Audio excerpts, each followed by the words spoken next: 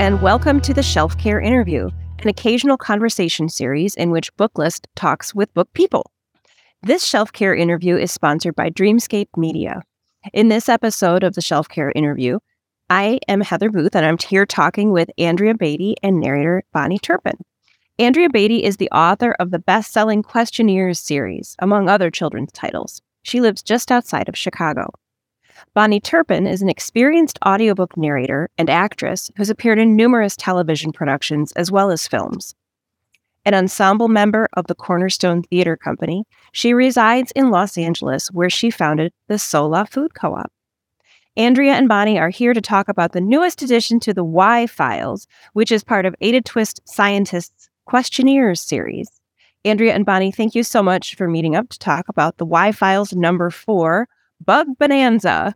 Andrea, can you start us off by telling us a little bit about Ada Twist Scientist, the Y Files series, Bug Bonanza, which Bahni narrates? Anything else you have to share? Sure. So the Y Files series is actually it's a spin-off book from the Netflix series Ada Twist Scientist, but I think of it more actually as sort of a bridging book between your traditional Questionnaires books, which is Ada Twist Scientist, Rose D. Revere Engineer, Architect, and others, and our chapter books that we have, and also project books. So it does include art and some plot connections to the TV show, but also harkens back to the style and the tone and just that feel of the traditional books. And what's fun about them is they're written by me, but Dr. Theanne Griffin is the one who's a neuroscientist, amazing writer. She's the big heart and brains of this series.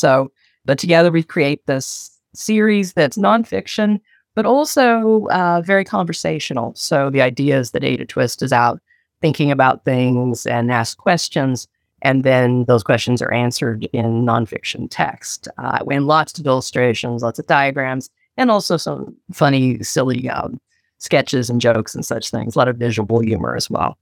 Yeah, and the humor, I think, really does come through in the narration that Bahni provides. You know, bugs are really fascinating to kids, especially little kids, because they're closer to the ground.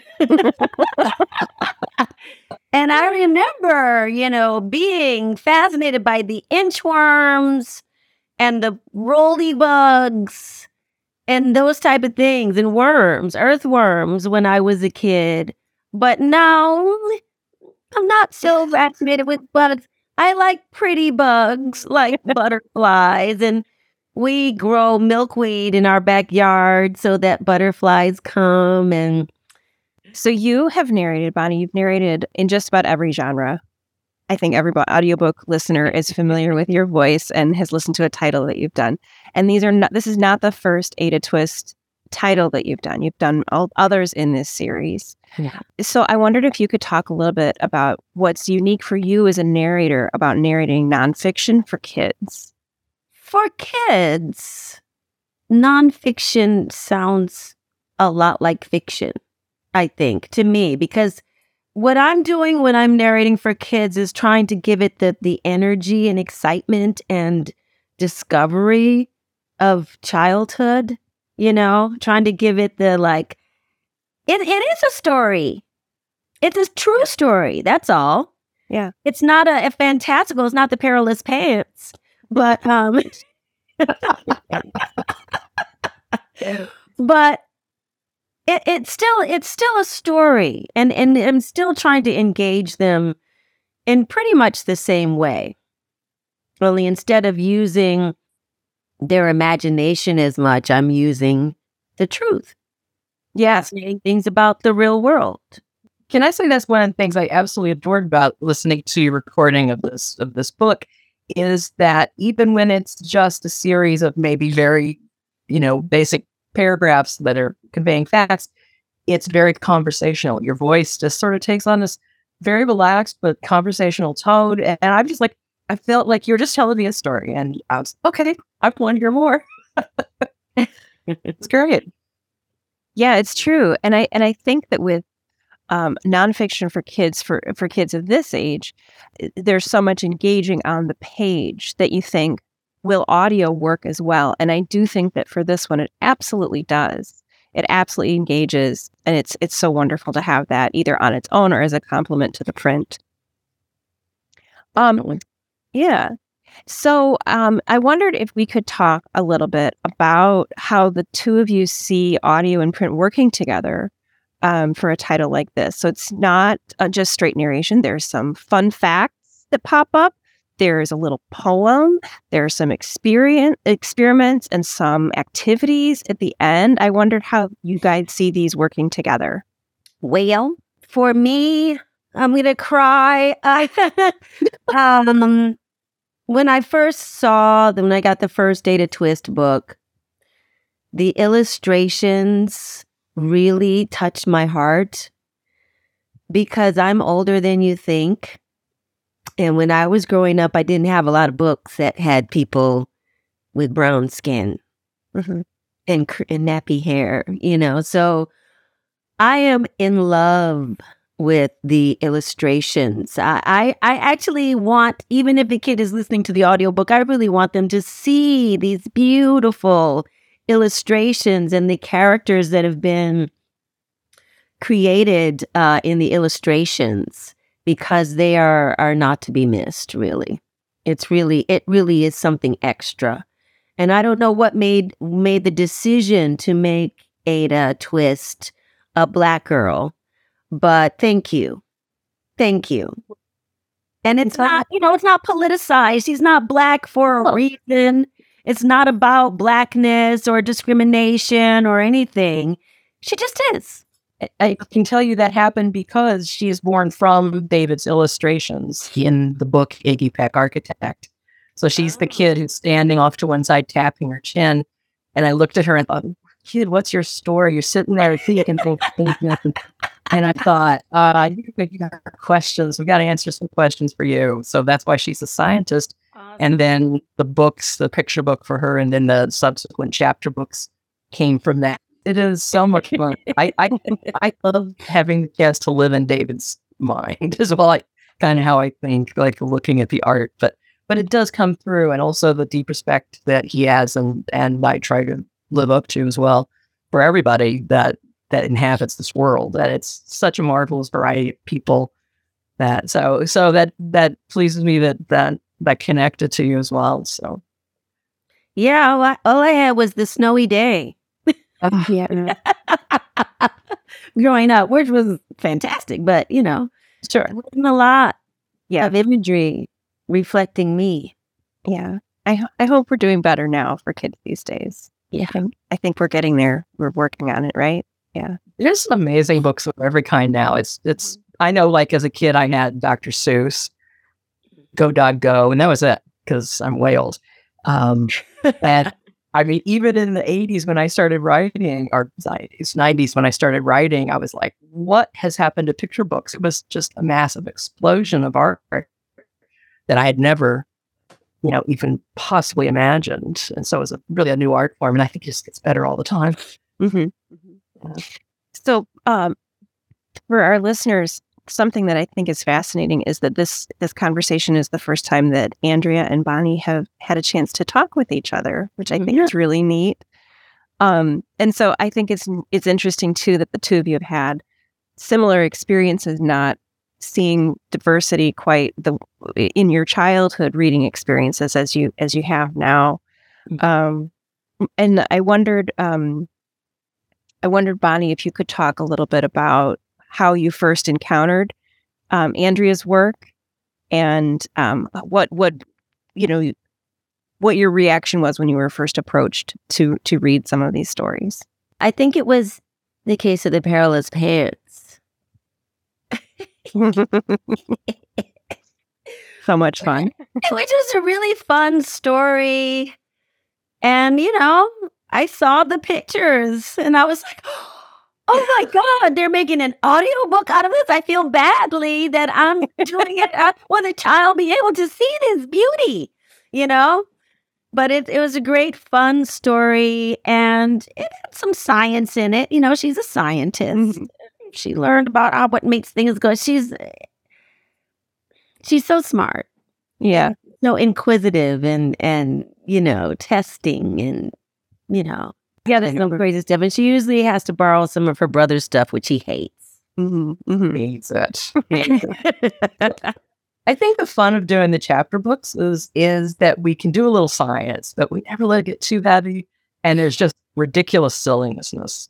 I mean, all of those characters in town are silly people, like flying around with lean pants. You know what I mean? Yeah. I want some, but that's silly. But also a little heart maybe tucked in there, sort of when, I have to say that always like kind of surprises me at the end when it's like, oh, something sweet just happened. Because I'm not a super sweet person, but I'm like, oh, wow. Bro. It's so nice. And I think it's such a great way to talk about science with kids too, because science is about people and science is about, discovery, but also experimentation and failure. And science can bring people together and it can be silly and it can be heartwarming.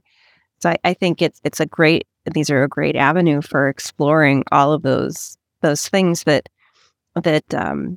endear you as a young person to that process of experimentation in science. And I think it's, like Bahni was saying, it's nice to see that reflected, that it can be for anyone.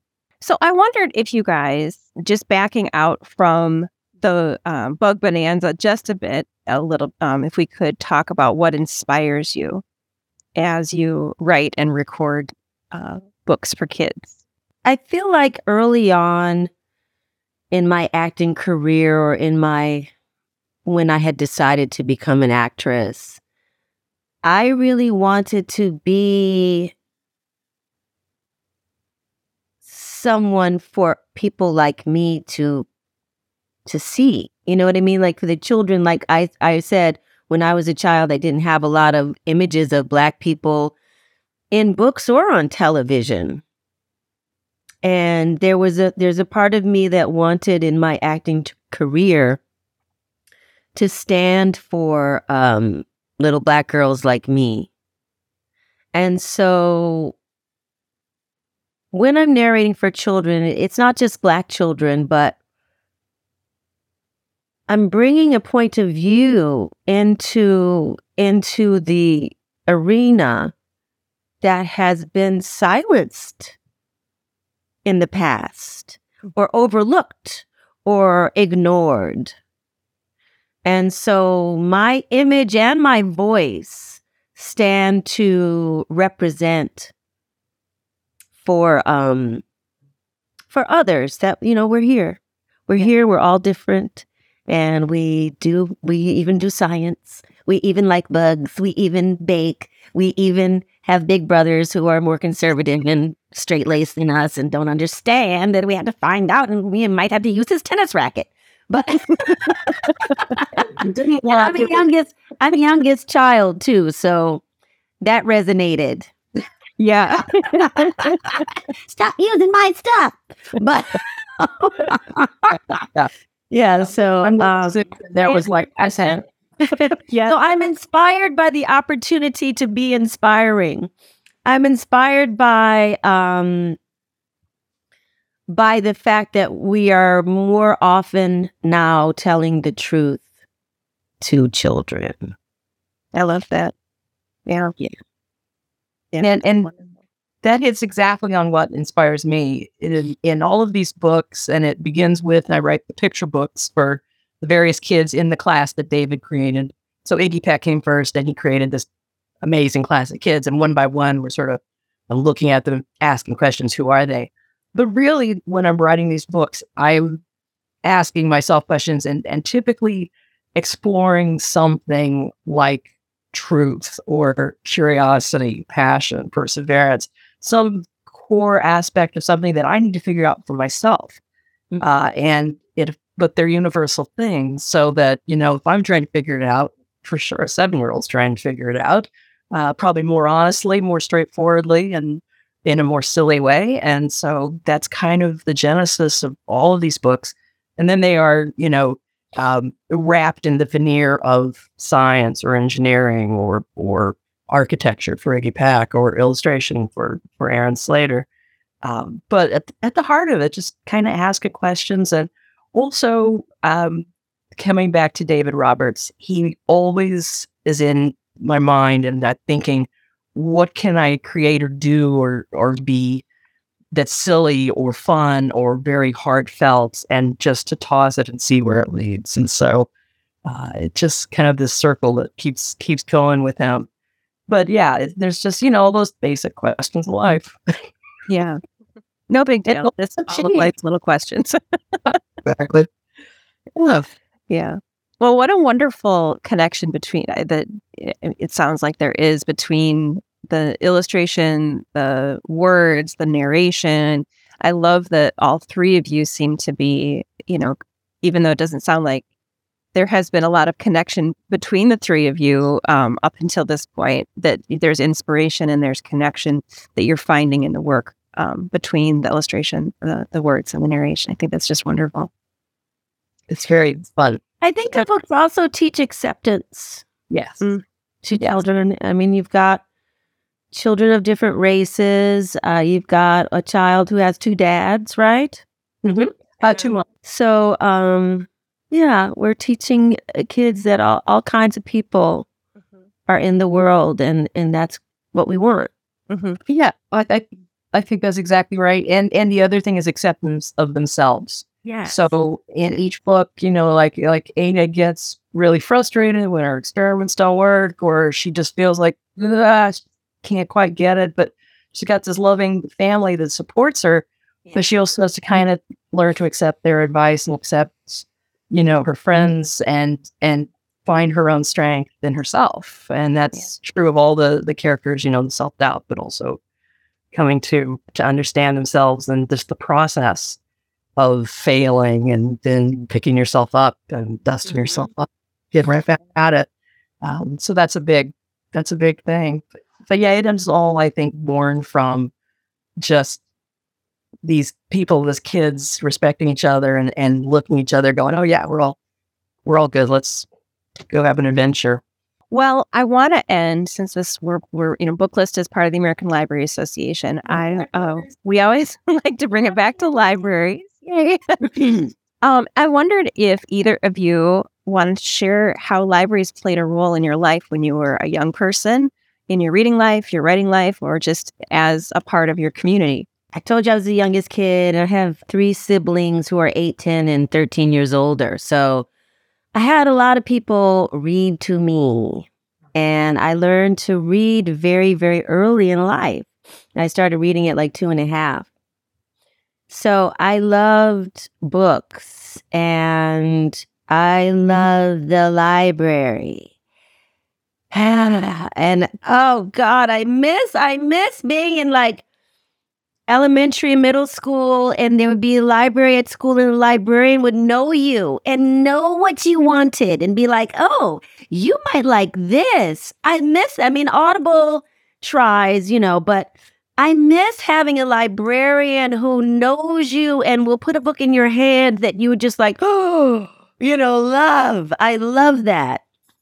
But I don't have it. I don't have that kind of relationship with my local librarian.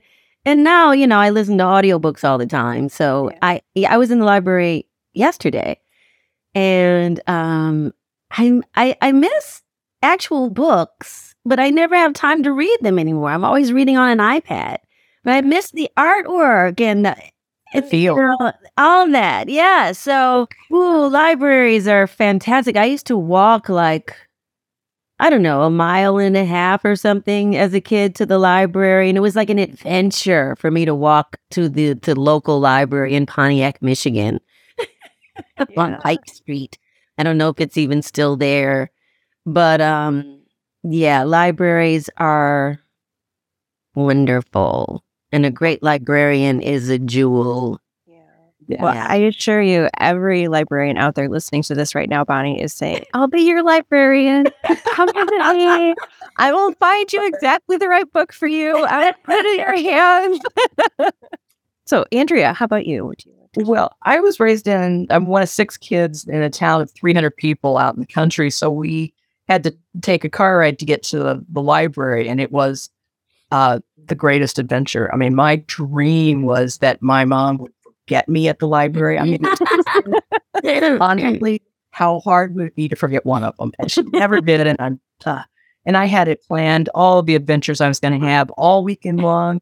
I was going to like hang out and read this book and that book and that book. And I was going to get cozy in the librarian sweater. And I was going to go back and eat the food from their librarians' lunches. I just knew they had amazing food. I envisioned all of the foods, things that I had never heard said, but had read in books, like foy's grass and pate. Pate was going to be the best foods. And oh my goodness. So it was just the greatest adventure to go and to have exactly that thing happen that Bahni said. And I would go to the library and the librarian would recognize you and go, I have a new mystery for you. Yeah. As the middle kid of big family in middle America, like no one ever saw me. I was just like, oh yeah, she's another one of those squad of children. So to have someone actually pick me out of that crowd and go, I have a book for you. That was amazing. And it says everything. Yeah. They're the greatest. They are the I say this about librarians. You're the keepers of the keys for everything. So we cannot say enough marvelous things about you. And keep up the great work because we need you more than ever. Well, the librarians out there love you too. So thank you. Thank you both so much for these lovely stories. And for this wonderful conversation today. It's just such a great fun series, and it's so wonderful to have such a variety of format to explore this, but from picture books to chapter books to nonfiction and audio as well, which they all work together. Yeah, it's been so much fun. But one of the true joys for me is just really seeing like the longer the series goes and the more formats comes into, the people who come in like Bahni and other books with the illustrators and photographers who it just keeps growing and it's getting more and more delightful. Yeah. More people talents coming in. It really is. So thank you for that. Yeah. All right. Well, thank you so much. This Shelf Care interview was sponsored by Dreamscape Media, publisher of Ada Twist Scientist, the Y Files series, and its newest entry, The Questionnaires #4, Bug Bonanza, now available everywhere. Find all kinds of downloadables and lots more about the series at questionnaires.com. This has been Heather Booth for Booklist. Happy listening.